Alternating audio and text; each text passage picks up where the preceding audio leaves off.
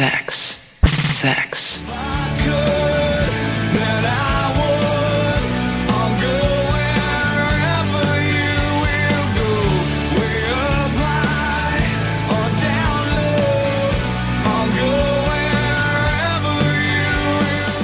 And over the next 2 episodes, it will be our job to go wherever Gregory Dark has gone. From hardcore heavy hitters like new wave hookers to billion streaming pop promos sung by The Calling and Britney Spears. Predominantly though, we're here for the softcore. And as 1/3 of production company Axis Films International, Dark spearheaded over a dozen video store classics, and we'll be examining every one of them. I'm Dave Wayne, and here with me as always is my flesh-fancying friend, Matty Budrevich. Hello. Let's get to work.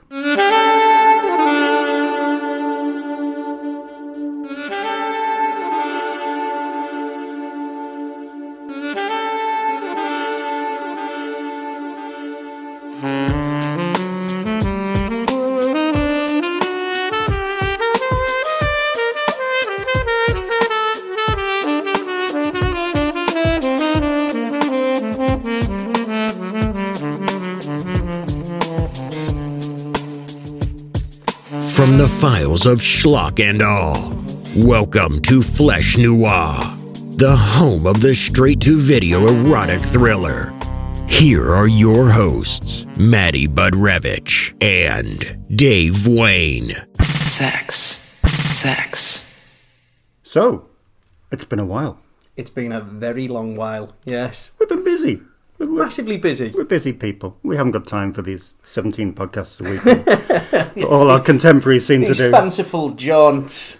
Podcast before breakfast and what have you. You know, we're the Terrence Malicks of the podcast business. So, Yes, we are. I like that. I'll run with that one.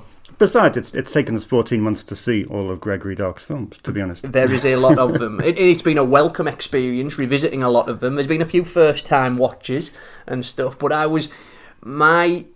the biggest excitement for me was realising how many of these things that I'd actually seen late at night on Channel 5 when I really shouldn't have been watching alone. them. So, you know, it's been fun revisiting the likes of Night Rhythms, Animal Instincts, things like that. So I'm genuinely excited that we're going to get a tear into the Dark Man's work. Yeah, because this is like the biggest segment of this series, isn't it? You know, obviously the pivotal stuff that we've had before, like Body Chemistry, Night Eyes, and all Jag Mundra's work, which in itself was a massive undertaking. But Greg Dark and Axis International, I mean, it's going to be a 3-episode kind of thing, really, isn't it? Because that's how much time we need. Yeah, because obviously there's the voluminous stuff that Dark did with Axis, and then there's obviously the other Axis productions that they did when they were trying to bring in other directors and other filmmakers into the fold. Yeah. So this episode, so we're going to go back and look at Greg's sort of life before leading into Carnal Crimes, and kind of drift through the first half of his filmography with Axis, which seems like a simple way to do it. I mean, he's had a crazy life. He is one very, very interesting and strange and unusual, but very, very charismatic guy. Yeah, I mean, with every person that we spoke about, even on our last series, Natural Selection, everyone's quirky. Everyone has elements of their personality that you're drawn to. And what they do, I mean, that's sort of the key aspect of them being unique individuals. But with Greg Dark, I said to you before we came on air, I just find him really intimidating and really scary. Every time I hear him speak, anytime I read an article, I find myself tensing up around the shoulders, because he is just one of those characters that he's fiercely intelligent, and he's just incredibly artistic, and it just feels just driven by art. I think that's the overriding message of these next 2 episodes focused exclusively on him, is that he is a man who is just driven by creativity, no matter what form he's working in, be it his hardcore work or these softcore films, and then even later things like that great big glossy slasher film See No Evil that he did with the Lionsgate and WWE. And of course, as you said at the start, the music videos as well. There is so much thematic and visual overlap between everything he does. It is. He's intimidating because of who he seems to be as a person, but because of how, as you say, how intelligent, how artistic, how driven, and how creative he is. I think that all goes back to his teenage years. I mean, you've got a guy here who's like 14, 15, and he's reading Marquis de Sade, which kind of is a giveaway about, what the kind of guy he'd turn into. Incredible backstory. He influences cinematically. He references Radley Metzger a lot, stuff like Camille 3000. He saw a lot of Jodorowsky, so you're thinking about El Topo and Holy Mountain. One name that comes up a lot is Roger Vadim. He says that this is the guy who was his hero as a teenager. He joined bands before he went away to college. He was a drummer. He was a heroin user. He kind of went down that avenue because he felt it was romanticized through the literature he was reading. Yeah. So, I mean, you can kind of understand that. But, I mean, with regard to his education, he went to Chaplin University in Orange County for a year, and then he went to Stanford and studied fine art under Frank Lobdell, brilliantly thought of. But then, of course, Dark moved to New York, went to NYU, became interested in film, especially from a sort of surrealist point of view. And then when he graduated, he went to NBC, to work at NBC on documentary theme work. Before he ended up getting a job with Edward Pressman, which took him back out to LA for about 18 months. Now, it was there that he met a guy called Richard Lerner, who was a diamond merchant. And along with a woman called Wendy Apple, who was kind of a hardcore feminist who specialised in editing and that kind of thing, he started, kind of unintentionally, started in the hardcore business by making the documentary Fallen Angels, which is just a stunning piece of work. Fascinating watch. Fascinating. It revolves all around Jim South's model agency. We've written about Jim South a fair bit on the Schlock Pit because of his involvement in the Tracy Lords situation. And Jim South was such a unique character. As Dark says himself, he was like a Texas car salesman. Where these girls used to go into his office and he'd explain quite frankly what was expected of them, and guys as well. And he said, Jim South would say they'll either do one scene and quit, or they'll do one scene and be in it for 3 or 4 years. Fallen Angels came out. Dark didn't like it because, as I said, Apple was very much a feminist, and she had a determined thing to make sure that these girls were portrayed like, they were helpless victims. And Dark didn't agree with that. But at this time, Dark also thought, I'm here watching all these porno films being made, and they're not representing what's going on out there. They're all being made by 30, 40-year-old men who have lost touch. I can do better than this. Mm-hmm. So he did. He then began to make a slew of different porn films, possibly highlighted by maybe new wave hookers, which kind of was the birth of the alt porn. That's his movement. signature. It's a signature porno, isn't it? That. I mean, other stuff like Let Me Tell You About White Chicks, Let Me Tell You About Black Chicks. Obviously, Devil and Miss Jones 3 and 4 are. They're the stronger and more potent films, but New Wave Hookers was the lightning in a bottle sort of situation. That was the one that it tapped into, obviously, the New Wave trend. Mm-hmm. It had the whole punky New Wave aesthetic, and it was very, very different to the sort of hardcore that was out there at the time in terms of what was on show and in terms of its actual, like, the production design and the visual aesthetic of the movie. Without doubt. I mean, it revolutionised the thing. Doc said that New Wave Hookers just sold so many units, it was just insane because people hadn't seen anything like this before. As we've discussed, though, I mean, this guy went from project to project, and he seems like a guy that got bored very easily. So it wasn't long before the feature films kind of lured him in. And first one was Dead Man Walking, was it?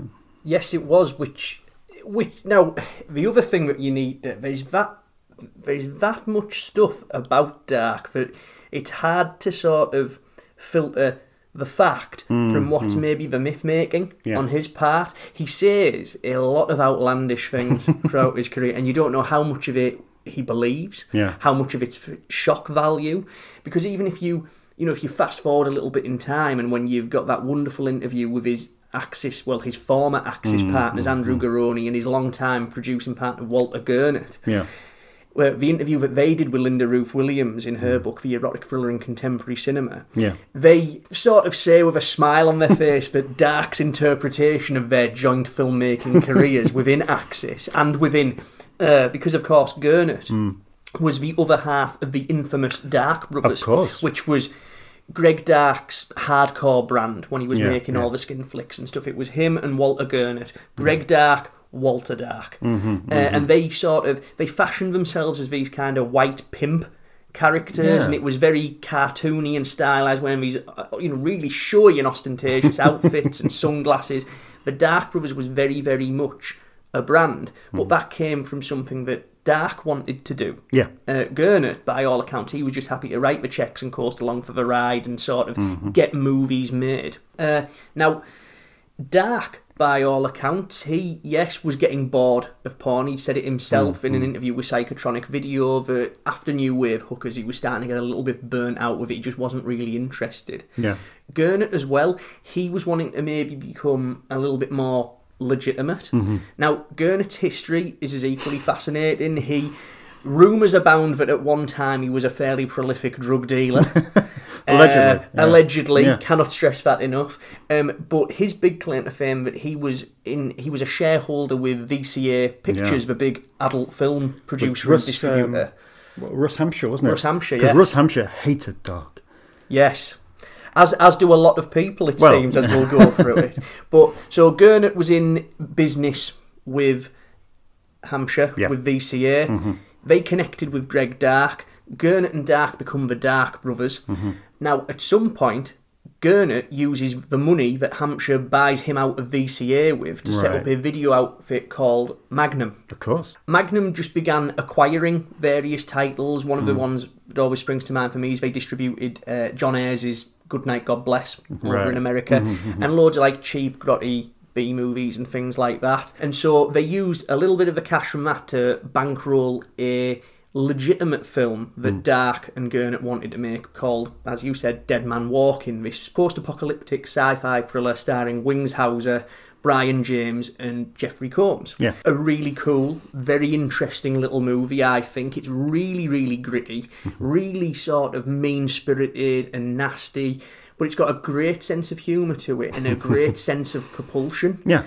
Also very much characterised by that really hard-edged style that Dark used in his pornos, the whole sort of immersive, everything's really in your face, very grotty and lurid. That they managed to sell to Republic Pictures, which made them a fair bit of wedge, which they ploughed into another sci-fi picture, as was the trend at the time. These movies were renting hand over fist.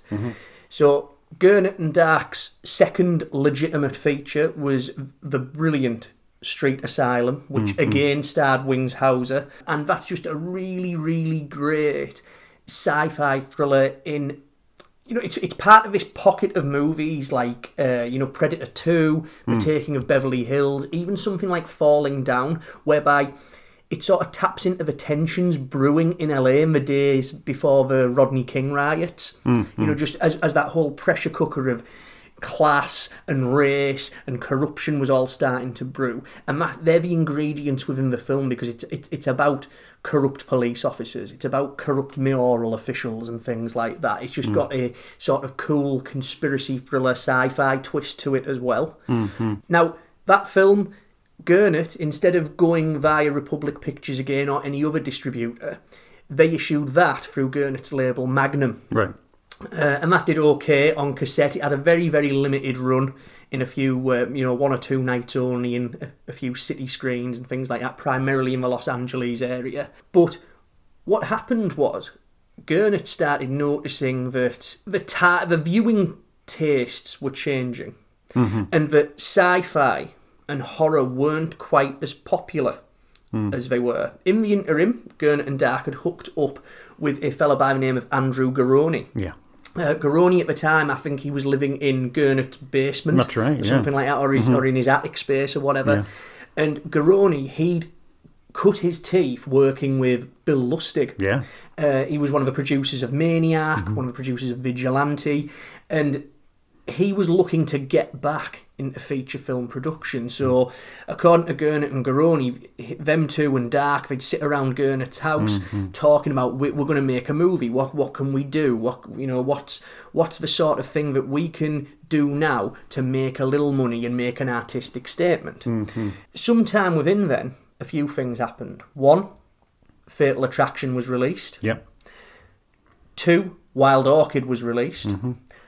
3, a little movie that we've talked about on here before called Night Eyes was released. And Gurnet and Garoni, that was their lightning in a bottle moment. Let's make sexy thrillers. Yeah. And that's how it all started. Now, they've admitted that Night Eyes was one of the big sort of inspirations for them founding Axis Films International. Dark, of course, being the kind of challenging and difficult cat that he is, he's adamant, that before Jag Mundra, before Zalman King, there was Greg Dark, and that he's the great big pioneer of American direct-to-video erotic thrillers. He states that, going back, referring to the people we talked about earlier, Radley Metzger and Roger Vadim, he says these people were making films in the 70s. There was French erotica, there was Danish erotica, but there's never any erotica made in America, and there's none with a noirish thriller aspect. And that's the hole in the market that he wanted to corner. When her Beverly Hills mansion became a prison, Elise hid in a world of sexual fantasy. In a carnal world where anything could happen, no secret desire was forbidden. Starring Two Moon Junction's Martin Hewitt and Reform School Girl's Linda Carroll. Carnal Crimes. Let's speak about Axis for a second then. Let's hear about when they were formed. Let's hear about their MO. Let's hear about their budgets. Let's hear about their shooting schedule. What did they want? So, when Gurnet, Garoni and Dark reasoned that erotic thrillers, sexy thrillers as they were called then, when they thought that this is what we're going to be pursuing, Gurnet made an announcement in Variety that Magnum, his label, Magnum Entertainment, that they were going to, instead of just acquiring these films, they were going to move into production themselves. And that was, of course, was the big thing that sweetened Garoni in on the deal. So he announced in Variety in early 1991 the formation of Axis Films International. They were going to make a slate of 8 pictures straight off the bat, and they were hoping that a steady cash flow would start coming in after the first 4, which presumably means that they'll make the first 4 pictures and then selling them around the world, domestically, yada, yada, yada. That's where they're going to get the money for the next wave of titles, the remaining 4 in this proposed slate. The plan was each movie was going to be budgeted between $400,000 and $500,000, and they'd all have a 15-day or thereabouts shooting schedule. Right. To that end, they pulled out a script that Dark claims he'd been developing as early as 1989, and that script was Carnal Crimes, which was made, and that is the first Axis Films erotic thriller and the first Gregory Dark directed erotic thriller. What do you think of it? I like it. I like it a lot. I do think... I always like watching an auteur's first stab at something. Yeah. And stuff. I think, especially after the fact, it's really interesting seeing all the kind of embryonic stuff in there. Now, Dark had a sort of head start insofar as he'd explored a lot of these themes within his hardcore movies. He'd also explored certain other themes within Dead Man Walking and Street Asylum. Sure. There's as we go on, you'll probably notice that the 2 things you can say about a dark erotic thriller is that One, they're always about a bored housewife. Dark himself even said that, when Psychotronic Video brought Carnal Crimes up to him in their 1997 interview, he actually just jokingly refers to it as his first bored housewife movie. But then the second theme that does always come up is duality. Oh, yeah. The idea of light and shade and of people having two different parts to their makeup. Yeah. Now, as Dark's CV trundles along, that becomes very, very literal in things like mirror images, animal instincts, and things like that, and the other mirror images 2, which also features twins and things. So that becomes very literal there, but it's also he's flirted with it metaphorically throughout his pornos. And stuff. You've got the dual narratives of new wave hookers, which is a fantasy and reality, and then of course you've got life and death within the devil in Miss Jones 3 and 4 and things like that. So, and it's nice seeing it in a kind of embryonic form here. All this stuff, and you can even extend that embryonic thing to things like his use of the camera, his use of colour. His use of music, his use of very mannered and stylised performances, and very mannered and stylised costumes and production design. Yeah. All the ingredients are here. They're not fully formed. It's not completely cooked, but this is a good start. Yeah, I'd agree. You kind of do a double take when that first scene pops on the screen. You've got this soft focus fireplace pre-credit scene, and you're checking the box to think, did Greg Dark actually make a soft focus fireplace opening pre-credit scene? Because it's not him. But as soon as that opening credit scene starts, I mean, how gorgeously artistic is that? It's absolutely beautiful. I'd be surprised if he didn't take the photography in that opening credit sequence. For those wanting to know what it's about, you've got Elise, played by Linda Carroll, who is a bored and unsatisfied housewife. Of course. Her husband has gone off the idea of sex. Her husband also looks unbelievably like Rich from 88 Films. And I find it very difficult. Honestly, check it out. Yeah, it's freaky. And so she decides, she's bored, unsatisfied, and has an unhealthy predilection for public masturbation. So she meets mysterious photography Remy and has a passionate affair. But is he a slayer of women? I find that Remy, played brilliantly by Martin Hewitt, who's going to feature several times in this episode, is almost an embodiment of Dark. Kind of this crazy arty type studio photography. He's a Dark avatar. He is, isn't he? Even right down to his fashion choices, he's got that whole punk rock sort of look. And again, that's another. I'm guessing based upon how Dark presents himself in interviews and how he dresses and things like that. One, that's something that interests him, but two, that's also another one of his themes. He is fascinated by the punk and underground subculture, and that's something that comes trickling through. Rennie is very much that, unshaven, he's got the mullet, got the earring, and he's such, as you say, the duality. Yeah. But it's complete opposite to Stanley, who's this older, uptight, overweight, fiscally obsessed character that just is obsessed with work and, of course, collating copies of Dominatrix magazines. What I do enjoy about Carnal Crimes is that I like the way it's pitched on the edge of hysteria. It's very much along the same lines as the aforementioned Street Asylum in terms of tone and mood. It's very, very broad. Really, I'd say even overly humorous, and I'd say it even edges towards camp at times. The performances, they're very kitschy. They're not winky, they don't sort of mug at the camera or anything like that, but they are very outlandish and very, very over the top, and I would say that's a deliberate choice. Because, I think a lot of reviews, I say a lot, more of those who've bothered to review it because it didn't really get much in the way of notices at the time or now. But those who have bothered to watch Carnal Crimes, I don't think that they understand that it's not a serious movie in the slightest. It is a romp.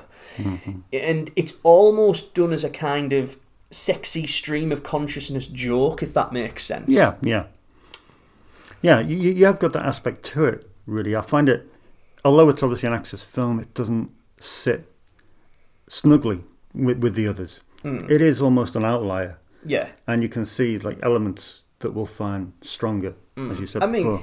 It's where it is in his CV. It's the meeting point between the insanity of Street Asylum and the classier, more refined manner of, Mirror Images and stuff. Now, what's interesting from a visual sense, like the film, it's shot by Paul Desitoff, with whom Dark worked with on Dead Man Walking and Street Asylum. But Desitoff, he also shot. He shoots Mirror Images as well next. And Carnal Crimes, it continues the more formal, the sort of less ragged and rough and ready approach of Dead Man Walking, and it has the same sort of, like Street Asylum, you could sort of see he was playing more with the formalities of how to stage a shot, which is something he almost completely disregarded in his hardcore work. They're a very, like, verite, I believe the word would be, almost. And what's cool about Carnal Crimes is that you can see it's the early traces of this more poetic and elegant side of Dark's style, even though the film is, as we've said, broad and outrageous. That sort of poetic aspect, though, I think, it's very evident in the way in which the camera just glides around the place. Most noticeably in the lead character in Elise's first sexual fantasy. That's a really dreamy and lovely. And that, again, is something that Dark would go on to do more and more throughout his career, starting to experiment more with the whole fabric and feel of dreams and how they can impact upon the general narrative of a movie. Yeah, but a lot of the straightforward sequences do have a dreamlike quality. There's a beautiful sequence when Stanley is in his office working, and Elise comes out of her bedroom, and she's backlit.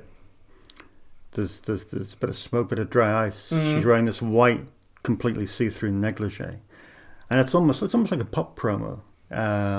It does have this otherworldly thing to it, and it's quite beautiful. It's quite it's visually it's something else, which is brilliant. How do you think? Martin Hewitt, I wasn't familiar with Martin Hewitt prior to it, and I don't think this is his best film of the three. I think he's better in a couple of other films later on, but he's all right. Was it? No, I think he's in about four. He's in 4 Dark movies. Right. Yeah. But Dark obviously liked him, even though he said he had a issue with his penis. Hewitt.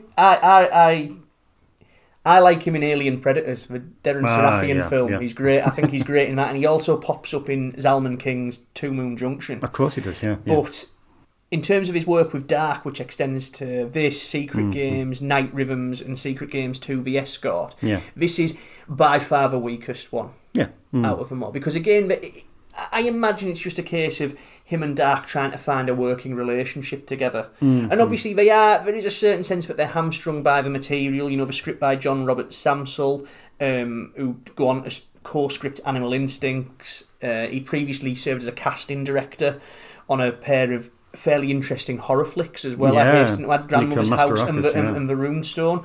But, they're sort of let down by the material is that broad that it's not an actor's showcase. It's pantomime rather than drama.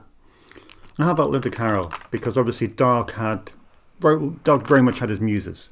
Obviously Delia Shepherd, which we'll get to in the next section, and Shannon Wary in the latter films. But how do you think Linda Carroll fared? Because it seems strange that they wouldn't work together again.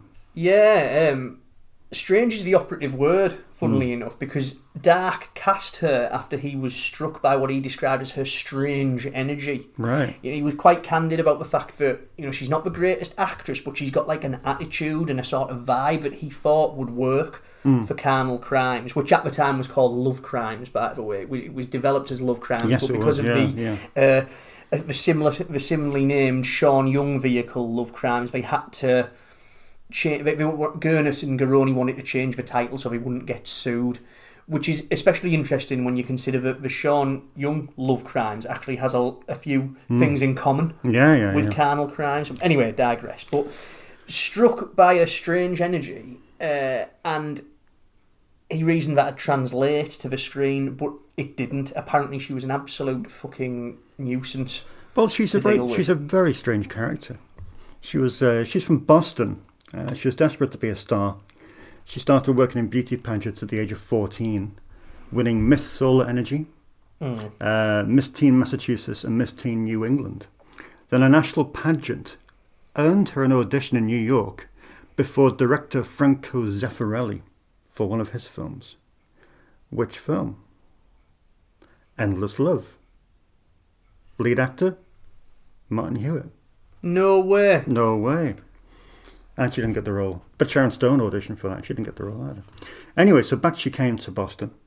She started going out with a mobster from the New England Mafia, a guy called Dennis Lepore. Dennis Lepore met her when she was 18 in 1982. Absolutely fell head over heels. Lepore was a typical kind of wannabe Corleone. He'd go into a restaurant in Boston, order $200 bottle of champagne, pig champagne. His nickname for her was Harlow because of her, obviously likeness to Jean Harlow, the actress. Of course, yes. And she called him Napoleon because he was 5'7" and had a classic Roman nose. So she's gone out with this guy who is really entrenched in the New England Mafia, and she's dreaming of becoming an actress. So he bought her a ticket to Los Angeles, and then eventually followed her out there with a couple of his heavies, trying to schmooze, people in LA like Robert Davey, and people are trying to wine and dine them.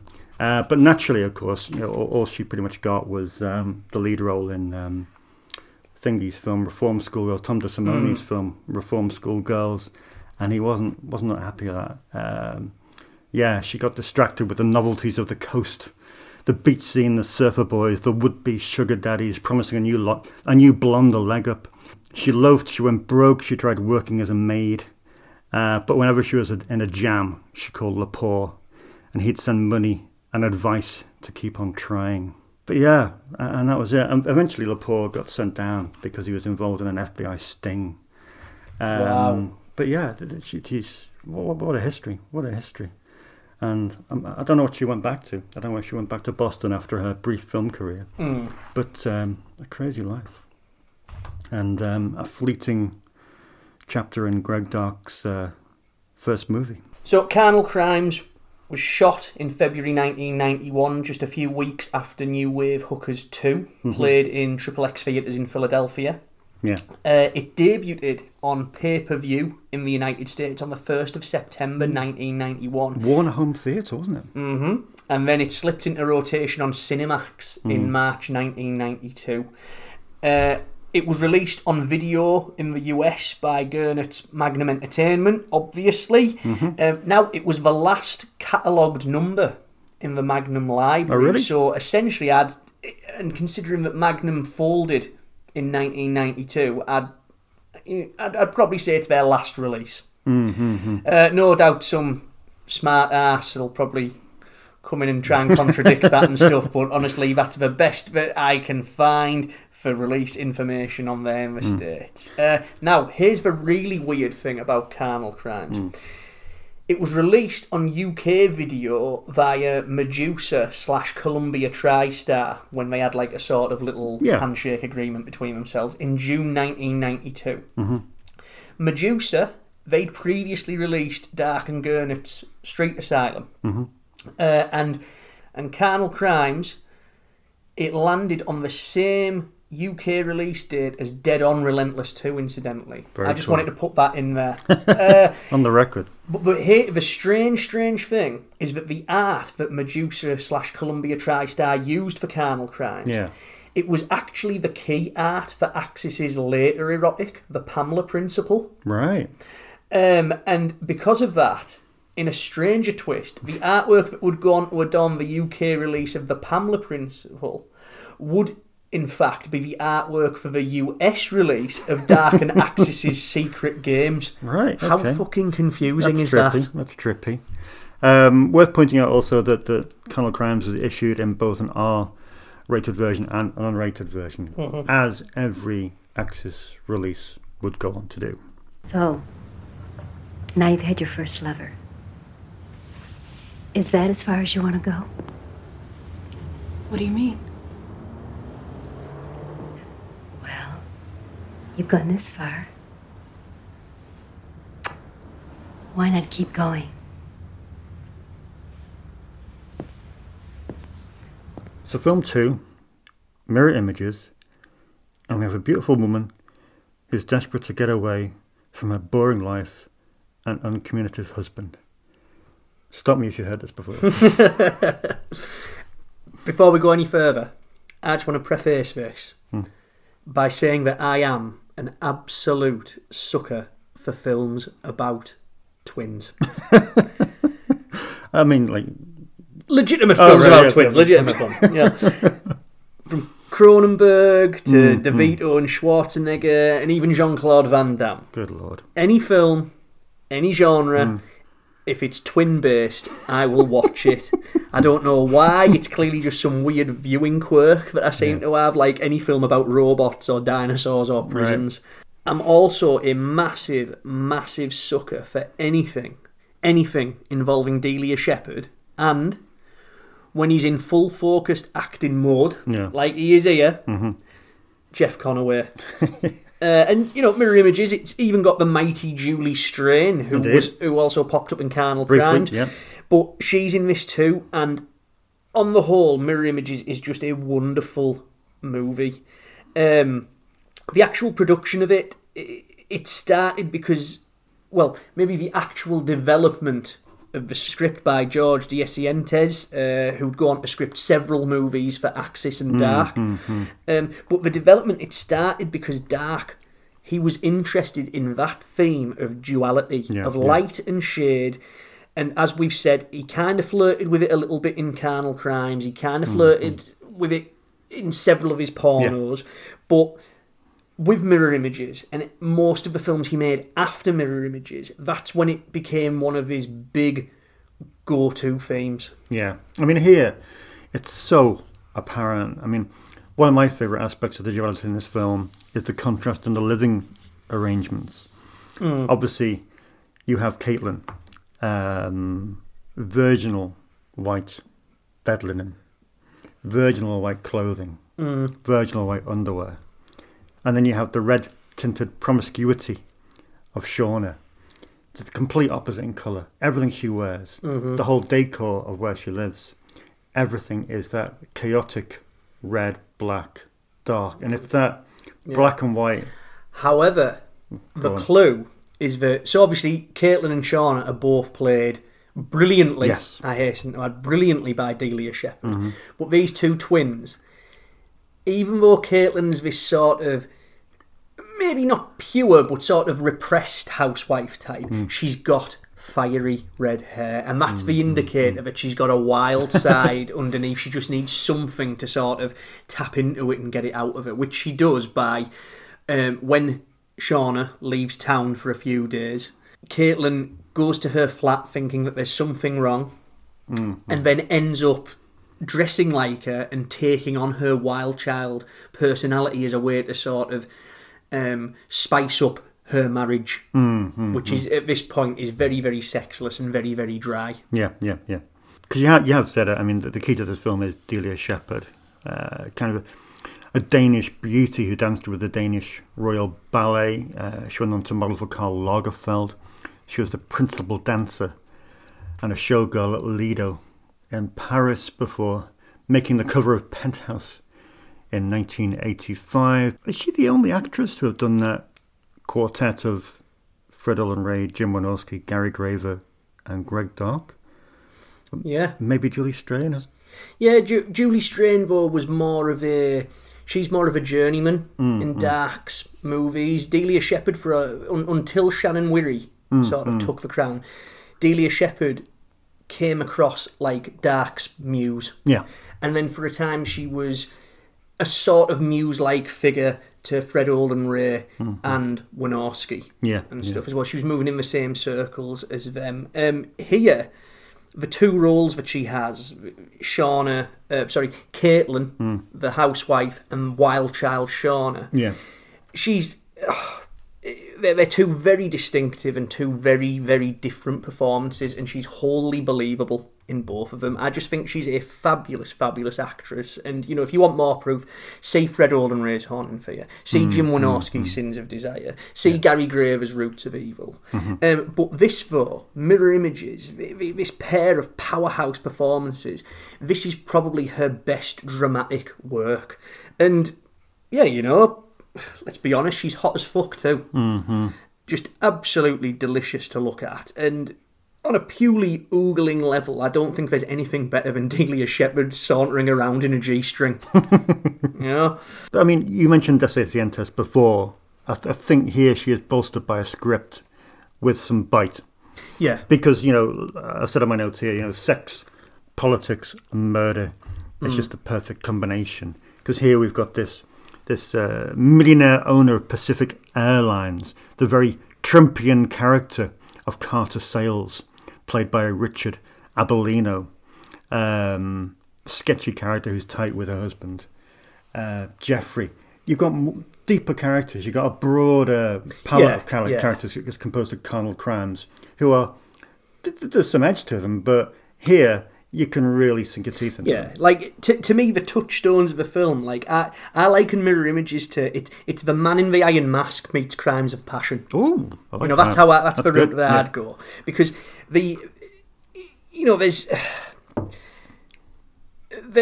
as you said, there's several things going on, because the reason that the wild child, Shauna, flees is because she's actually become the target of this deranged stalker who wears this sort of weird kabuki kind of Japanese mask, and then it turns out that this weird powder and smoke that he's using to render all these women into their powerless state, it's actually heroin in, like, you know, opiate form or whatever.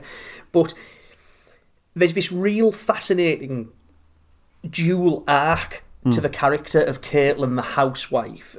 One, the film's about her sexual awakening / discovering her desires again / surrendering them. And two, it's about her discovering her own inner strength and resourcefulness. And I think that both aspects, they're very nicely written by Descientes, and they're just beautifully portrayed by Shepard and the supporting cast. Absolutely, and it's a good supporting cast as well. It's one thing, you know, if you were to draw a chart, you would see a kind of a line going up until maybe his 5th or 6th film where he peaked with his supporting cast. But here you can see the ensemble growing with people like Jeff Conaway, with people like Julie Strain, with George Buckflower appearing briefly. As a Ray-Ban sporting landlord. And of course, Leanne Beeman, who we spoke about a lot in the last episode, who featured in a number of Jag Mundra films, namely Irresistible Impulse with Doug Jeffrey. And she's great, Other Woman as well, another Axis production, which is a solid Mundra joint. Mirror Images, it's Dark's final team up with his then long-time cinematographer, Paul Desatoff, and just what a way to cap off their union. It's a gorgeous looking film. Again, I think we've said already, but Darky's always been a very image-conscious director, but this is his first big visual showpiece. It's a very, very slick film, very polished, very opulent. Some of the deep focus shots that pop up in this, they're just absolutely luxurious. And the lighting, this part noir, part spectral. And like Carnal Crimes, there's some great uses of colour. You know, like you mentioned it earlier, I really do enjoy the contrast between the sterile white and these vivid splashes of red. And speaking about colour, there's an interracial sequence, and that's just not seen in majority of softcore movies of this era. I mean, I guess Dark was one of the few to push that boundary when he was doing hardcore. You know, you look at a film like, let's talk about Black Chicks, I think it was, where you've got that sequence of the black girl having sex with 2 hooded members of the Ku Klux Klan. Dark was often keen on pushing the boundary towards racial stereotypes. Yeah. And here, again, even though it's a throwaway scene, it's still important to see that contrast and that combination where, you know, most directors would pretty much opt for the safe bets of Middle America and the rental money of rental Middle America by not doing that. Because I'm sure it would have made, if it had been done for a bigger distributor, I'm sure they would have been uneasy. Oh, it would have been, yeah. I mean, look, there was uproar in what Angel Heart, where Mickey Rourke, of course, has interracial sex. Obviously, the fact they're both soaked in blood, that probably didn't, that added to the moral outrage of the Christian right. But yeah, but also, it might sound a little bit distasteful saying such a thing, but with Dark being such an aesthetically oriented director, it links back to.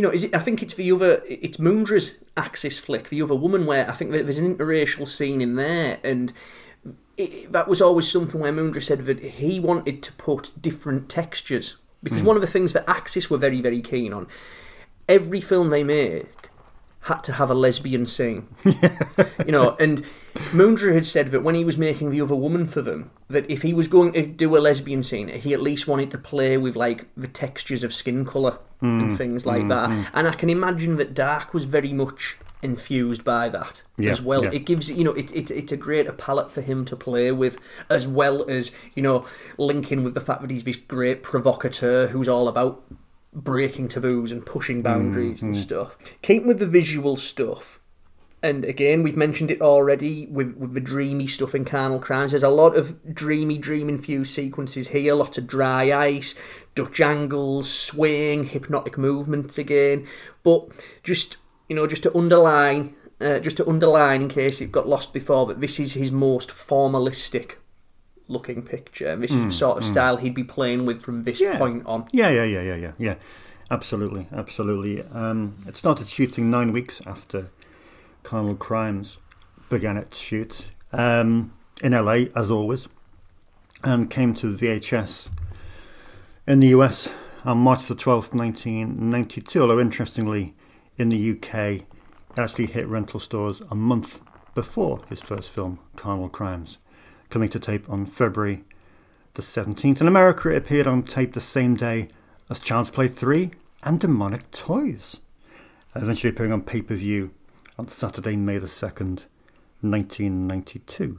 I have a friend named Celeste. She lives in Beverly Hills.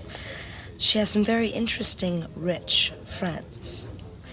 She introduces them to us, and we make $1,000 an hour each. You mean you do it with men that you don't even know?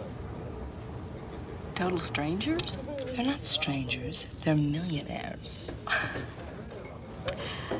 Yeah, but what does that make you? Very, very happy. Secret Games is next on the agenda, and is it right in calling this a 3-star masterpiece? Yes, I'd say so. And to sort of quantify that is that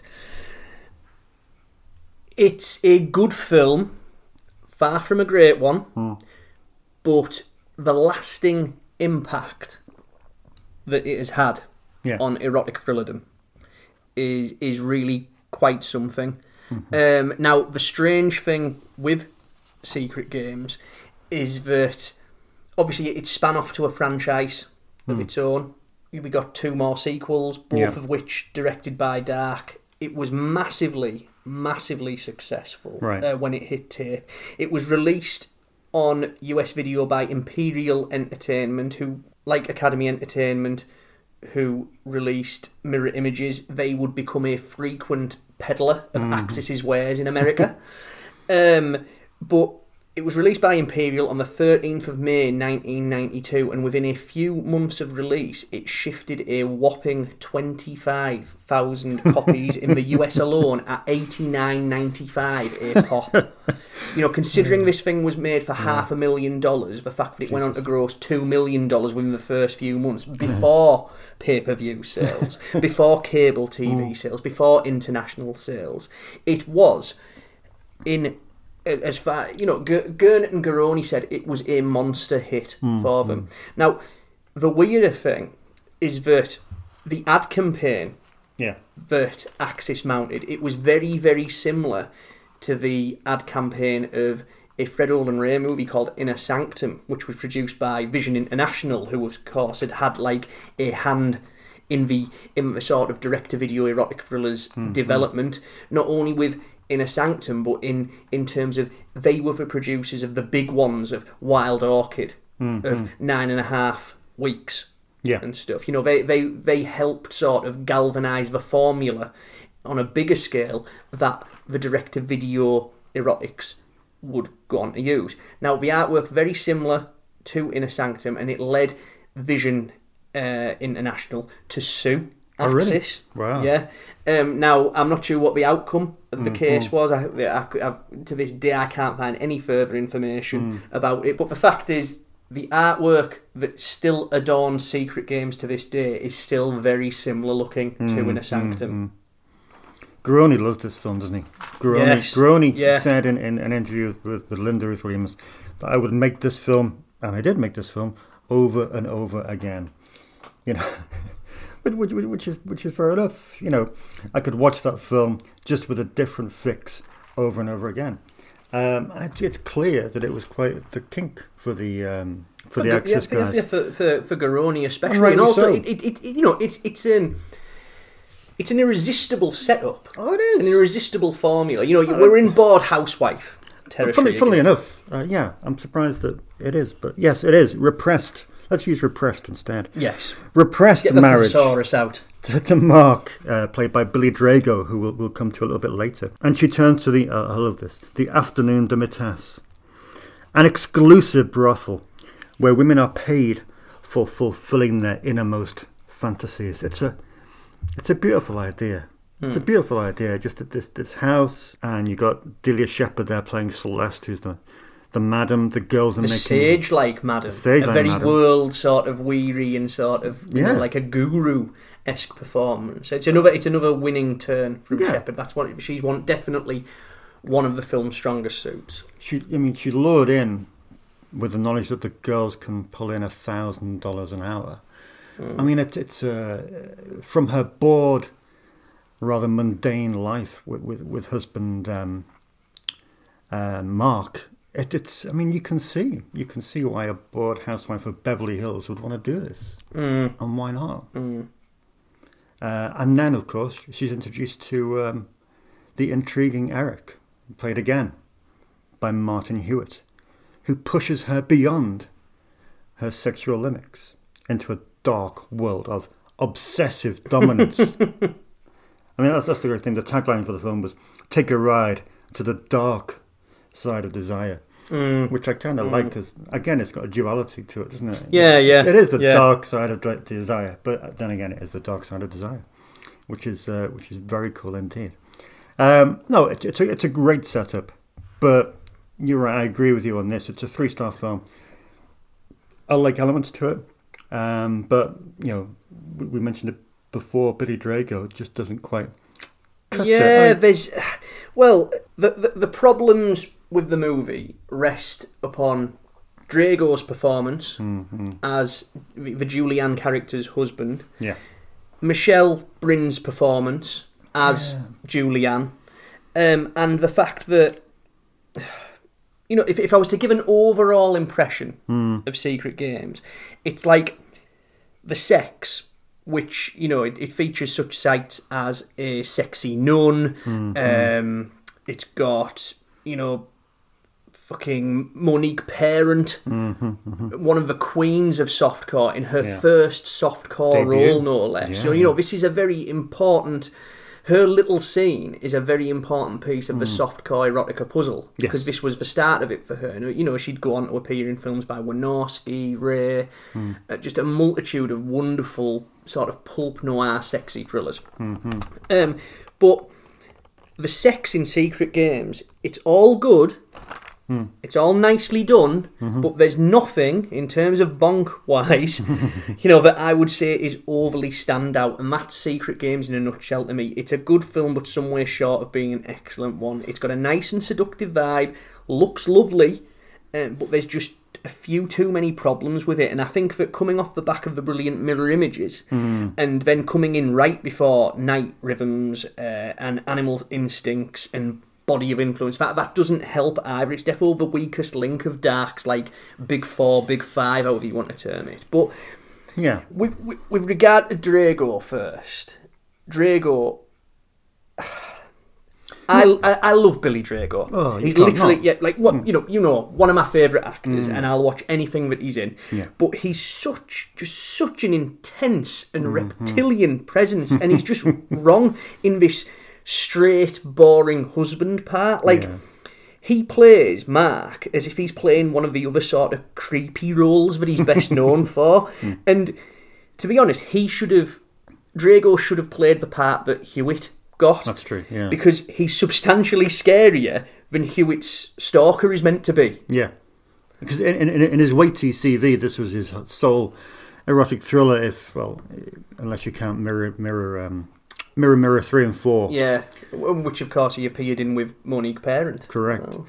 But that was pretty much it. I mean, there are elements to it that I really do like. I mean, one of the themes that's through all the Axis films are videotapes or video footage or watching in a voyeuristic manner through a monitor or TV. Because in Mirror Images, you've got the sex tape.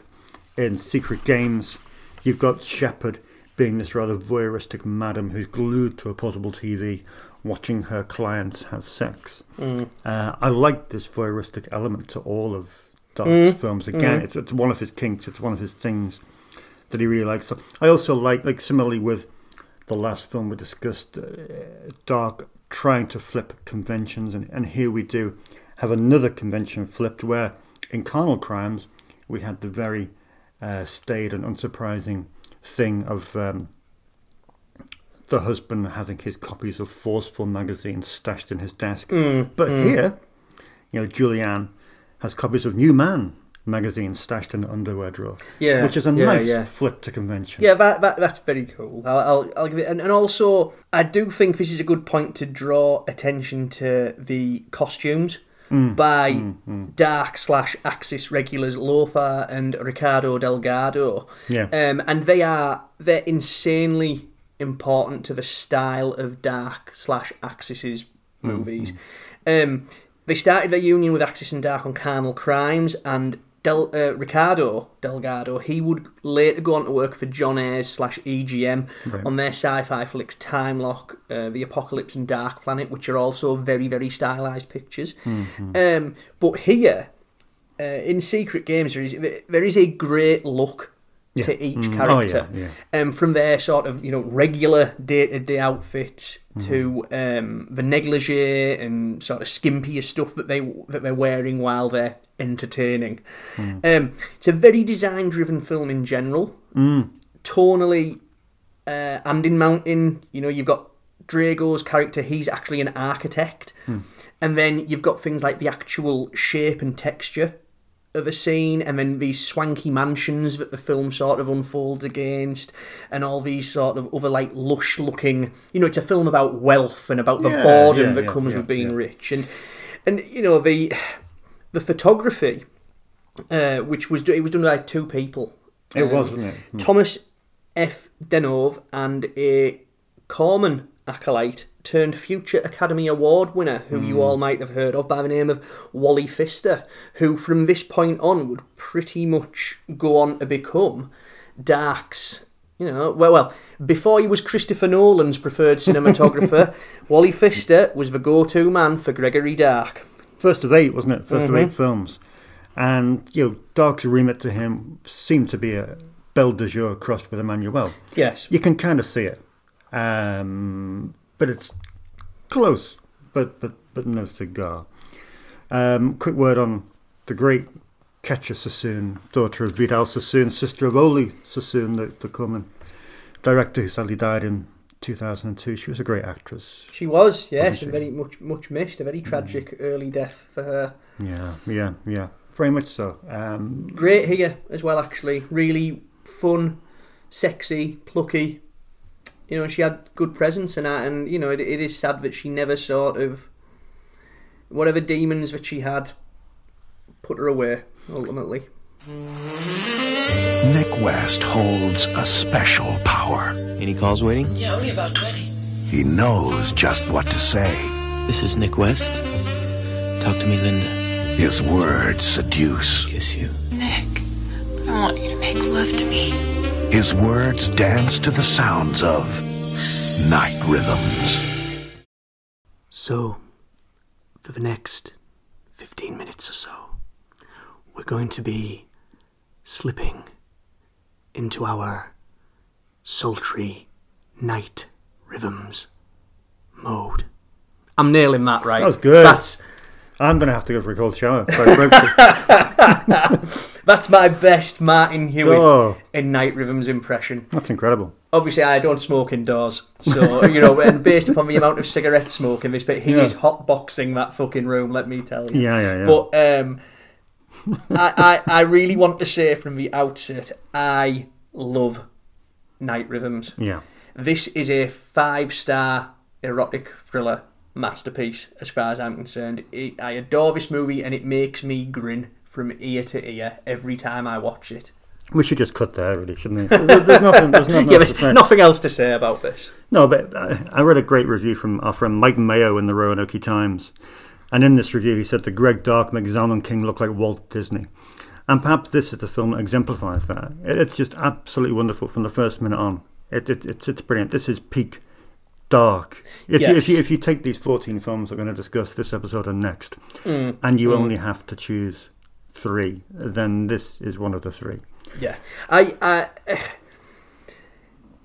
from there's 2 things right from the outset that we have to tip the hat to. Yeah, there's the mysterious yet very, very waggish score by Ashley Irwin, who he'd been in the Axis fold since Mirror Images as an auxiliary composer, and from this point on he'd essentially be the centre of their in-house music department, along with Joseph Smith, who'd scored the last couple of Dark movies.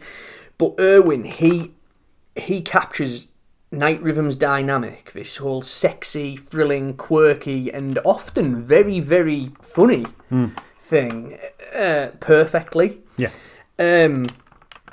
We need to give a shout out to Dark's longtime editor, James Avalon, who cut the film under his Kent Smith pseudonym. Yeah. Now, he cut pretty much every Dark production between New Wave Hookers 2 and Dark's late 90s transformation into a music video director. And this is Avalon's crowning editorial achievement in that respect. It's exquisitely structured and paced, and that's obvious right from the title sequence. But sticking with Avalon for a second, it is important to note that he is, of course, an award-winning XXX filmmaker himself. Like Dark, he's one of the greats of adult entertainment, and if memory serves, I think he wrote and/or produced 1 or 2 of Dark's XXX flicks. I think the Crease Master. Right. Okay. Yeah. He did. But the big thing here, the score, the cutting. The intro to Night Rhythms is utterly iconic. From this title sequence in that classic Dark style, he's gotten at this point a Gregory Dark title sequence. It's like a fucking James Bond film, and stuff. That's how they are. That whole sort of they're a showpiece in and of themselves. And then you go straight into this first proper scene where you've got it's the setup to the plot, isn't it? Yeah. You've got the late night radio host, this radical chain-smoking sex therapist called Nick, played by Dark mainstay Martin Hewitt in his finest performance. Yeah. He gets one of his callers, who is played by Julie Strain, no less. He gets her masturbating over the phone line thanks to his breathy, sexy talk. And then immediately he does it again with the next caller. Yeah. And it's just a stunning pair of scenes. They're just hilarious, over the top, beautifully staged, and genuinely titillating. It is. I mean, for me, the intimacy of someone talking directly into your earphones. Imagine you're at home, under the bed covers, lights off. I've noticed your voice has dropped a few octaves here. Well, this is all becoming very meta-referential and weird. Potentially. It is. It's just incredibly intimate. It's someone talking directly into your head. It's such a sexual concept. Much like we're doing now. And just the whole aura of it, that smoke. I mean, I found myself coughing, and that first 28 minutes for me is some of the best. Is the best moment of a Dark movie, I think. Whether Night Rhythms is my favourite or not, I don't know. But that first 28 minutes is, to me, peak Dark. I don't think there's much better than that. All encaptured, all crowned by this, by the strangulation of Tracy Tweed, playing Honey, who, of course, has the most unbelievable image, very similar to the one in Carnal Crimes, of appearing dressed in red, once more backlit, surrounded by Nick West's cigarette smoke, making that entrance into the studio, and it is quite jaw-dropping. It's just jaw-dropping. Yeah, I mean, it's pause, rewind, play, just to marvel at the technical achievement of it, not for titillation, just to marvel at how good it looks. It is a modern-day neo-noir masterpiece. So, again, helmed by Wally Pfister. Yeah. As you say, the smoky atmospherics, the shadows, these piercing blasts of light. But the big thing for me, it's such a deliciously performance-driven film. I've already said Hewitt, he is excellent here. Yeah. And he's got excellent support from Delia Shepherd once again, as his assistant, a woman called Bridget, who may or may not be quite as she seems. Now, they had a few little scenes in Secret Games, but there's more Shepherd and Hewitt interaction here, and it is just an absolute joy. Their chemistry is just absolutely wonderful. You've got a fairly amusing and self-aware turn from David Carradine as the film sort of. He's hard to. He is the bad guy, but as the film goes, I don't want to go into too, because there's so many twists and turns. If someone does track this thing down, I don't want to blow the surprise. So we'll just say he's the antagonist, and his performance. He is this nasty club owner / gangster. He makes a good bastard, doesn't he, Carradine? He was worth the 10k a week that he was charging. I would, I do want to put it in there while we're on that thing, that this was the start of Dark and Axis, what they called the Corman approach to shooting, whereby they'd get a name talent, in this case David Carradine, and they'd contract him for like maybe 2 or 3 weeks, and they'd split their time over 2 different productions. So Night Rhythms, it was shot in April 1992, but it was shot pretty much back to back with the next film we'll talk about, Animal Instincts. And Carradine, he shot the last week of Night Rhythms and the first week of Animal Instincts. Now in here as well, you've also got Sam Jones, aka Flash Gordon, and they did something similar with him. He shot this shortly after he shot, or round about the same time as he shot his appearance in Axis's Moondra flick, The Other Woman, as well. So it was a great way to get name value and also maximise their exposure by having them do it across 2, sometimes even 3 pictures. Yeah, the girls are really good in this, though. I mean, Tracy Tweed, I don't know why she didn't appear in more movies, because she's great. And also a special word for Deborah Driggs, who plays Cinnamon, a barmaid. Great actress. I love the way her bio starts out, from her start as a Playboy centerfold to a top-rated insurance industry professional. Yeah, she made the cover of Playboy in March 1990, and she was the very first VJ for Hot Rock on the Playboy channel, replaced eventually by Jenny McCarthy.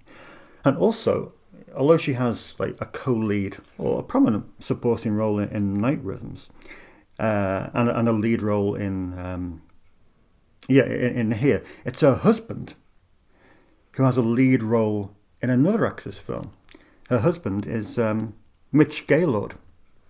Oh, right, okay. Was Mitch Gaylord, yeah, the Olympic athlete. Right. Who turned to acting with Sexual Outlaws the following year. Yeah, and Animal Instincts as well. Yeah. He's in that, yeah. He's Maxwell Caulfield's partner, isn't he, in that? Yeah. Ah, of course, yeah. So, Night Rhythms, it was released on US video by Imperial Entertainment on the 9th of September 1992, which incidentally was the same day that Warner Bros. Issued Gary Graver's Roots of Evil on video, which also starred Delia Shepard. Here in the UK, it was released by Columbia TriStar in January 1993, and Roger Clark of the Manchester Evening News he gave it a damn fine review, commenting that there's enough heat in the bedroom scenes to allow you to turn down the gas fire. On the subject of Columbia TriStar, though, curiously, they used a very similar photo for the art that their one-time partner company Medusa used for their cassette of the Shannon Tweed starring film Sexual Response. And that picture was from a photo shoot with B-movie queen / fellow erotic thriller icon Gail Thackeray. They're both really, really hot and eye-catching sleeves, but it is, Thackeray, she ain't in Sexual Response, she ain't in Night Rhythms. So she doesn't feature in either of them.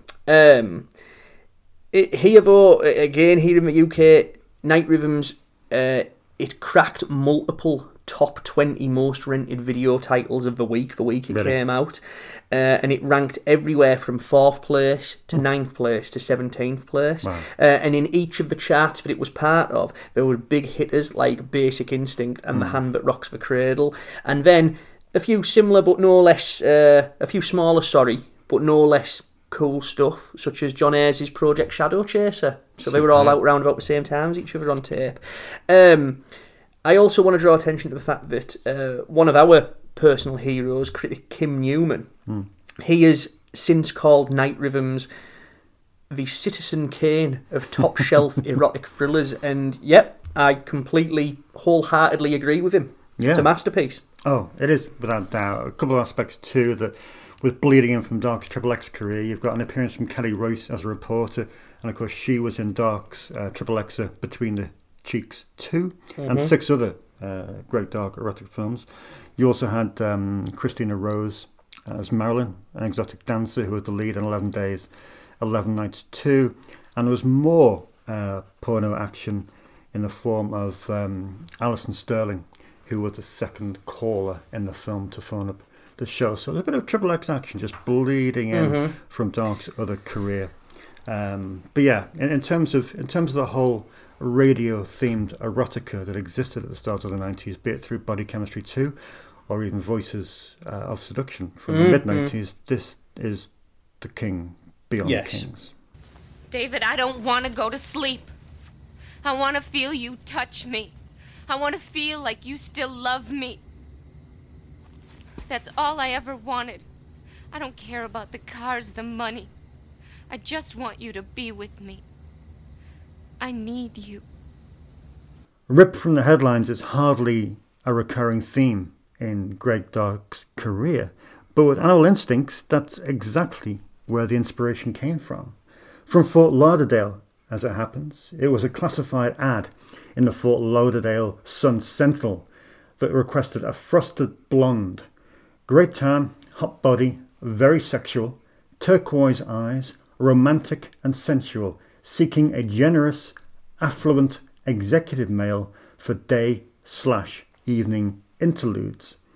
Fun-loving and hot, enclose business card.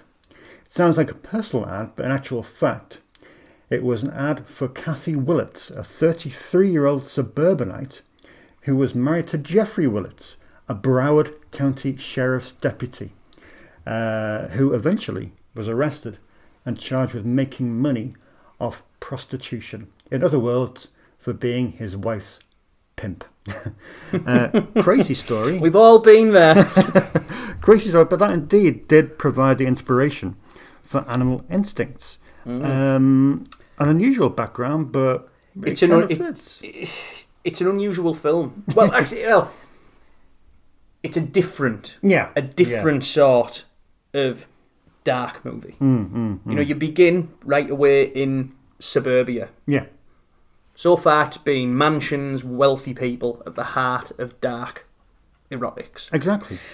Now, the couple here, played by Maxwell Caulfield and Shannon Wirry, in the first of several awesome collaborations with Gregory Dark, and the first film that sort of cemented her for the brief period of time into one of the, what femme fatales used to call the steam queens.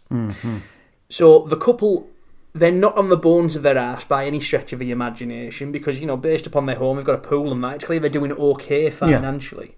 But Animal Instincts, it's certainly a few socio-economic steps beneath the ultra-wealthy that have previously populated dark material. I called it blue-collar softcore. Oh, that's good. I like that. Let's run with that. That's a term. Yeah.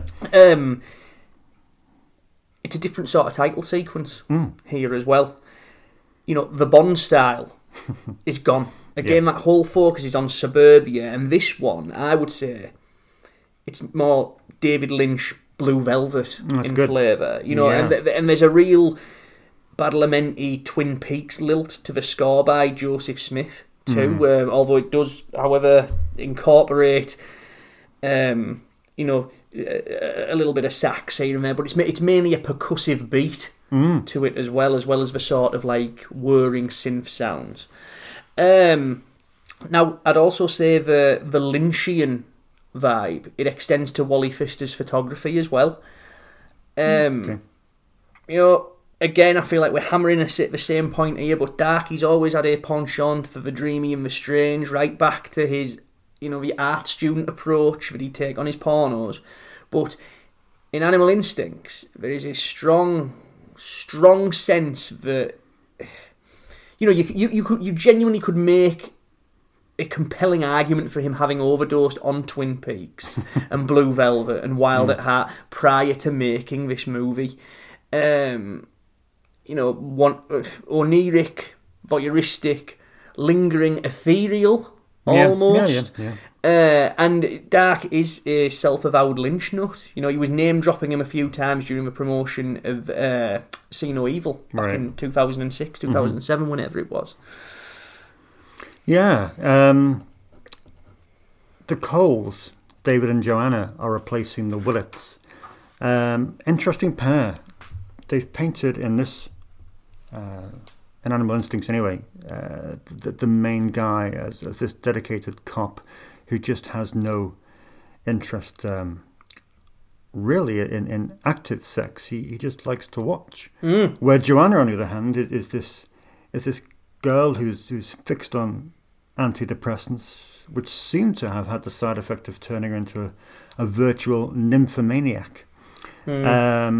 Again, you've got that duality with, we have this first masturbation scene with Shannon Wirry's character where she's dressed completely all in white lingerie, yet in the police interview, she's there all in black, kind of creating the aura of being a loss of innocence and that kind of soiled sort of path that she's been on.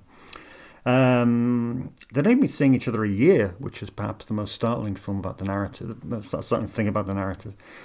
But yeah, and despite this movie of the week premise, it's still a really, really fascinating film, and ultimately one of Dark's best. Certainly with the Wirry and Dark collaboration, Entertainment Weekly would write how Wirry and Hippolyte are fast becoming the Dietrich and von Sternberg of the softcore set in 1994, while our old friend Mike Mayo in the Roanoke Times wrote that Greg Dark is the Orson Welles of softcore, and Animal Instincts is to be a lot more enjoyable than Basic Instinct, which is a bold statement. But yeah, it's incredible. It's another masterpiece for me. I think this is a 5-star erotic thriller, direct-to-video erotic thriller masterpiece, and I do think that this and Night Rhythms and the other masterpiece that we'll get to of Dark's oeuvre, I do think they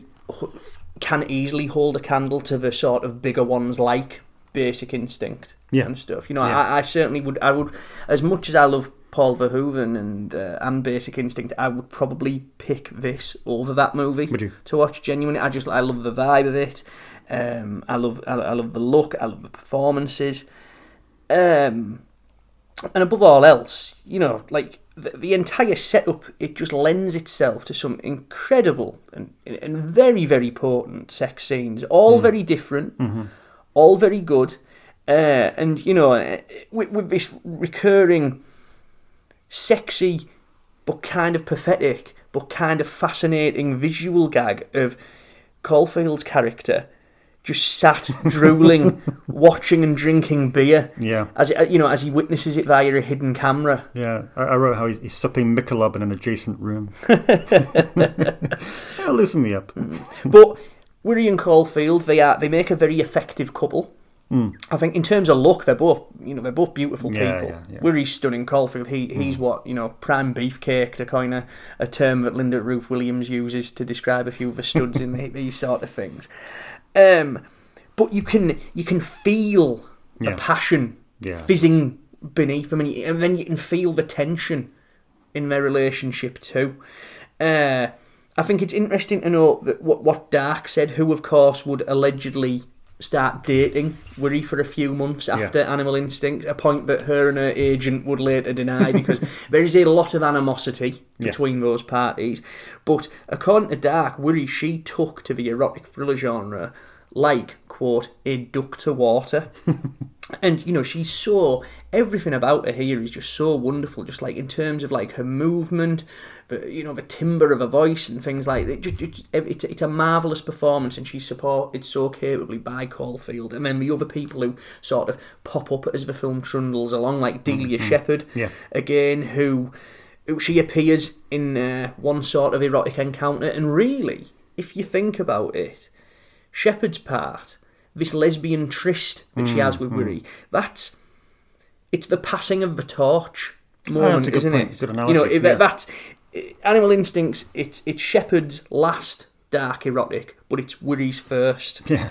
And anyway, then you've got David Carradine again as Lamberti, who, of course, is the proprietor of another strip club, which is, and I loved this line, absolutely love it, the home of the best tits in town. But what's cool is, even though it's a very similar sort of performance in footing to how he was in Night Rhythms, it's contrasted because there he was sort of intense and creepy, whereas here he's more of like, he's a cocky wise ass. And he's got an earring, of course, which is always a nice touch. But he's very, very funny too. He gets all the funniest lines, all the funniest bits. Like when he's apprehended, it's a stream how flippant he is. You know, where he's just flipping his hands like, all right, come on then, take me in, boys. Just great. Yeah, it's superb. I do want to say, though, in terms of the US video release, so Academy Entertainment, 21st of October 1992, just to recap, this, Mirror Images, Secret Games, Night Rhythms, they all landed on US video within 8 months of each other. What a year. How's that for a run? And with this, I think it's just a case of abiding by the tagline of the video store box. All you have to do is watch. What are you bitching about? Most women would love to be considered a sexy body. Who the hell are you? I confess, I'm Jonathan's lover. What? Yeah. Who are you? Clarissa, this is Lana. She's, This is a private consultation. Clarissa. Oh, I remember now. You're the one that Jonathan fucked. So, Matthew, is it true that an intelligent man's orgasm is much more complex than the average man? I knew you'd be asking me that question. Sorry, I can't answer it myself. Here we are with film number 6 on the first part of this Greg Dark Odyssey. And we have Body of Influence in front of us. Not Body of Evidence, Body of Influence, from 1993. Again, a 5-star. Without question. Brilliant movie indeed. Not for the first time, but in one of the few times we have a dark movie with a male lead. Yes. As with Night Rhythms. Rare occurrence, but when he did it, it really did work. That male lead is played by Nick Cassavetes, who plays Jonathan Brooks, a successful psychiatrist who has his world turned upside down by the appearance of Laura, played by Shannon Worry, a mysterious woman who cannot recall her past. Helping Jonathan with her is Detective Reams, played by Richard Roundtree. Harry Reams, not the porno actor Harry Reams, just the character Harry Reams, who helps Jonathan to unlock her secret against the backdrop of the oh-so-typical serial killer who's leaving a trail of victims in his wake. This is my favourite film in this segment. I absolutely love this film. For a number of reasons. To me, it's like freeform jazz. I think you mentioned David Lynch previously and what Dark said about him on the See No Evil press tour. This is Dark doing Lynch. I think there's so many Lynchian aspects to this, and kind of like a dreamlike, otherworldly thing. I do think as well. There's another two. There's a real Cronenberg. Element to it as well. Right. That sort of Dead Ringers-esque sense of, inward horror from one's own mind and one's own desires and things like that, and the sort of transformative effect that it has on your mind, and even, and I guess here, the effect that it has on Cassavetes' body, it's not like sort of fleshy Cronenbergian transformations or anything like that, but he becomes a vessel of pure sex and desire. And it's a very powerful arc that he goes on. It's one of 3 erotic thrillers that Cassavetes would make in quick succession. Well, that's what I was going to say. I mean, I obviously I've seen The Notebook repeatedly, but in terms of being an actor, I mean, you're well versed with Sins of Desire. So, I mean, how does this fare with regard to his erotic thrillers? This is the cream of the crop with them. Obviously, as we'll go on to discuss the Gregory Dark's Sins of the Night, which has a good Cassavetes performance, but isn't one of either of their best. And then Jim Wynorski's similarly titled but wildly different in tone Sins of Desire, which I do hope that we'll be covering on a podcast at some point. But there is a strange sort of body of influence. It does overlap with Wynorski's Sins of Desire because they both concern sort of radical sex therapies. However, like I said, and even, I guess I refer to Sins of Desire as Cronenberg as done by Viz. So that does have the Cronenbergian lilt as well. Right. But the other big dark influence here that really strikes me is, the script, Body of Influence was written by David P. Schreiber, and essentially it's him and Dark doing a kind of chamber piece version of a Brian De Palma type picture. There's elements of Sisters, Dressed to Kill, Body Double, and even the then very recent Raising Cain. And, every single one of those De Palma flicks, they swirl around one of Dark's favourite themes, duality. So, the film, it's about split personalities, it's about becoming someone else, it's about transformation. Thusly, Body of Influence, it's suitably strange and weird. It's got a very, very fabulous off-kilter mood to it, which it's accentuated by the fact that it really is quite a stagey little production. It's very unsettling and very, very menacing, but you can totally imagine it being performed as a really sort of weird off-Broadway play. Most of the action, quote unquote, it's confined to 1 or 2 sets, and the bulk of it's driven by these really, really tense dialogue exchanges between the 2 main characters, obviously amidst all the softcore porking. Yeah, I mean, the dialogue, I mean, that's one of the things, and I know within the Axis fold, they kind of had a writing, developing thing by committee. By committee. Yeah. But I think that's one of the things they don't get enough credit for. some of the lines in a lot of these films are just absolutely wonderful. You know, there's a moment in this where Cassavetes turns to Worry after she's just been raped. And he says to her, "How do you know that you were raped?" And her reply is, "I smell so sinful." Oh, delicious. Yeah. Delicious. I think that's absolutely brilliant. It's Moorish. But yeah, going back to Cassavetes, he's good in this for a number of reasons. One, he's a really good actor. And two, he's not the stereotypical lead in an erotic thriller.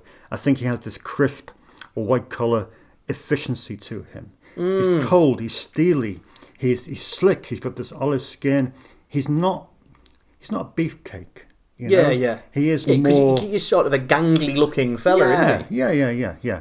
Funny looking, as Steve Buscemi might say. But yeah, I think he's an excellent bit of casting, and of course Worry goes without... I mean, Worry's performance is, you know, like her predecessor, like Delia Shepard in Mirror Images, she has a dual role. One as Laura, and the other as Lana, who's Laura's, you know, nymphomaniac split personality that comes out of her via some hypnosis. Just phenomenal. They're both ferocious, but completely different parts, and you really do believe that she is both characters. You know, the key words for me: dramatic, disturbed, dangerous. Yeah, without doubt. A couple of sketchy moments in this. I think is it the brothel, the Money Pound brothel they go to. There's a moment in that where you got a young girl being introduced. That's a very, very dark scene. That's a very dark scene. I think the line of dialogue is, you know, her breasts are just starting to distinguish themselves. And dark, by the way, is in like tonally nasty, rather than not dark as in, it's a classic Gregory Dark moment. Yeah, there's this virgin offered to Cassavetes. I was kind of, that was a moment that... It's made all the more unsettling by the fact that the Madame is played by Michelle Stafford. Right. And she's played as this sort of really savvy and quite, maybe not knockabout, but a bit of a cheeky chappy kind of character. And then, weirder still is that not long after this, Stafford, she bagged a role in The Young and the Restless. Right. You know, that long-running American soap, and she's pretty much been in that ever since, with a few breaks here and there. Cast-wise, though, you've said Richard Roundtree, and you know, I'm presuming he's following the whole Sam Jones / The Other Woman / Night Rhythms and Carradine / Night Rhythms Animal Instincts template of doing a week on the previous movie and then a week on this one. But he gets the final sort of exchange with Cassavetes. That's just phenomenal. Chef's that kiss. Is absolutely the last real... It's a fucking kick to the bollocks, that. Oh, that final sequence, that last 10 minutes, I think... I know I'm repeating myself by saying it's the best part of a Dark film. And equal first, you know. It's just absolutely tremendous. The dialogue scene between Roundtree and Cassavetes, just absolutely momentous. What an ending! What a bold linking, because ending. Obviously there's a plot strand throughout the movie where, as well as this mysterious woman with a split personality, there's also been a case of stranglings of women that have been going on, and you know, the ambiguity of who it might or might not be. It is, you know, it leaves you feeling cold. Yeah. You know, and then obviously Ashley Smith's score, which is just eerie as fuck. That comes trickling in on the soundtrack, and it just, you know, Dark. There's a quote from him where, as he was getting further and further into doing the erotic thrillers, he was trying harder and harder not to titillate, and he was trying harder and harder to juxtapose sex with violence or sex with weird things to really catch his audience off guard. And I think that this is one of the ultimate examples of that. Body of Influence is arguably, you know, the pinnacle of him being provocative, of being strange and being odd. Yeah, with that ending, I mean, I know I referenced it before with the interracial stuff, but it's something you would not see in a Hollywood movie, and in a studio movie. No, you would not see an ending like that. No, not at all. An ending like that, so bleak, so cut and dry. Yeah, that's quite something. I think if you can track this film down, you really need to do it. It's one of the best erotic thrillers of that era. Thematically, another constant is the video aspect. You've got another videotape involved here, more voyeurism, which again just connects the past few films. Yeah, all the dots in Dark's canon. Mm-hmm. Let's do this release of this film, because it's a bit of a jigsaw, isn't it? Yeah, well, first off, Body of Influence, it was made around about the time that Dark was being courted to direct Whore 2. Oh, yeah. The sequel to the Ken Russell movie. Ultimately, Dark didn't get the job.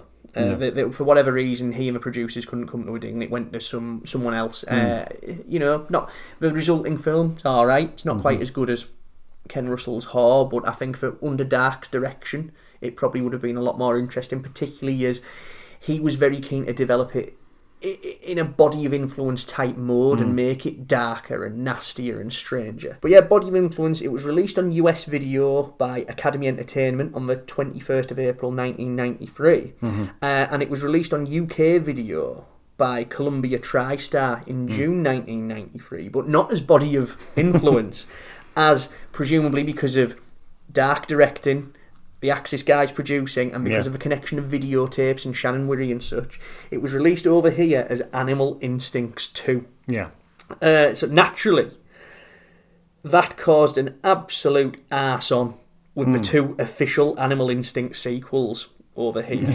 So Dark's actual Animal Instincts 2, that ended up being released here as Animal Instincts 3 by Columbia TriStar offshoot 2020 Vision, while Animal Instincts 3, The Seductress, that had to be released sans number 3 as just Animal Instincts, The Seductress by High Flyers.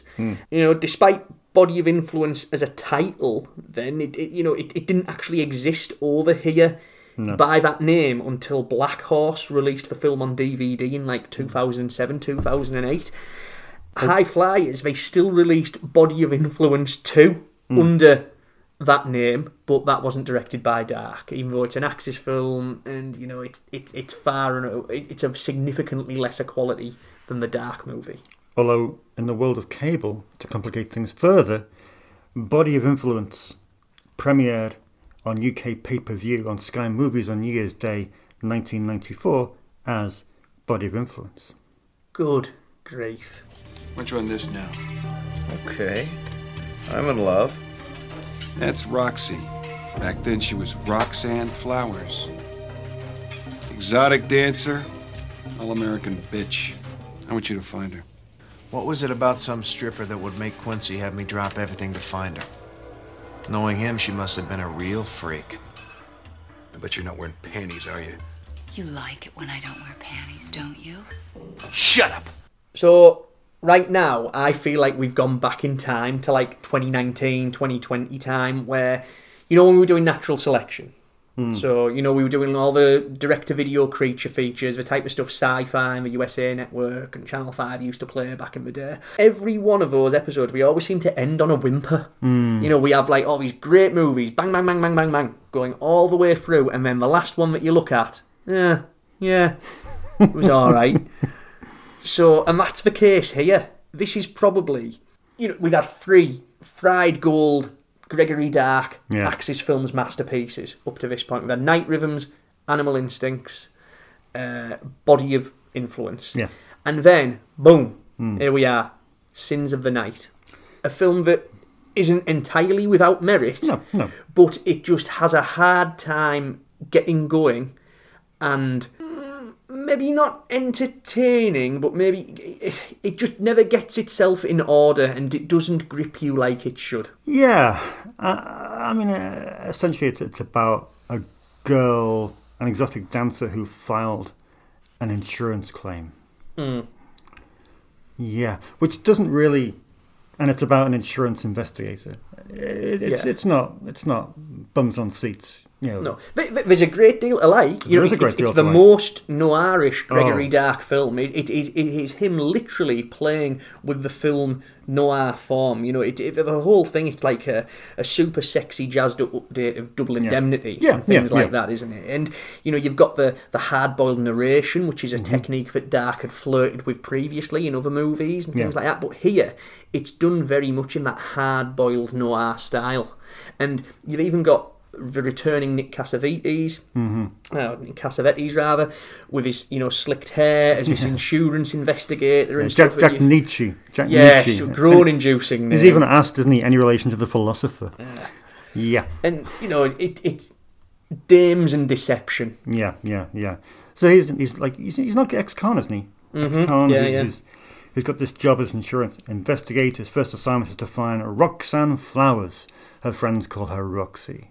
An exotic dancer who fired a climb years ago. He's working for the Anaconda Casualty Company, run by Quincy, played by Matt Rowe. The brilliant Matt Rowe. Matt Rowe is superb. Jag Moon's regular Matt Rowe. Yeah.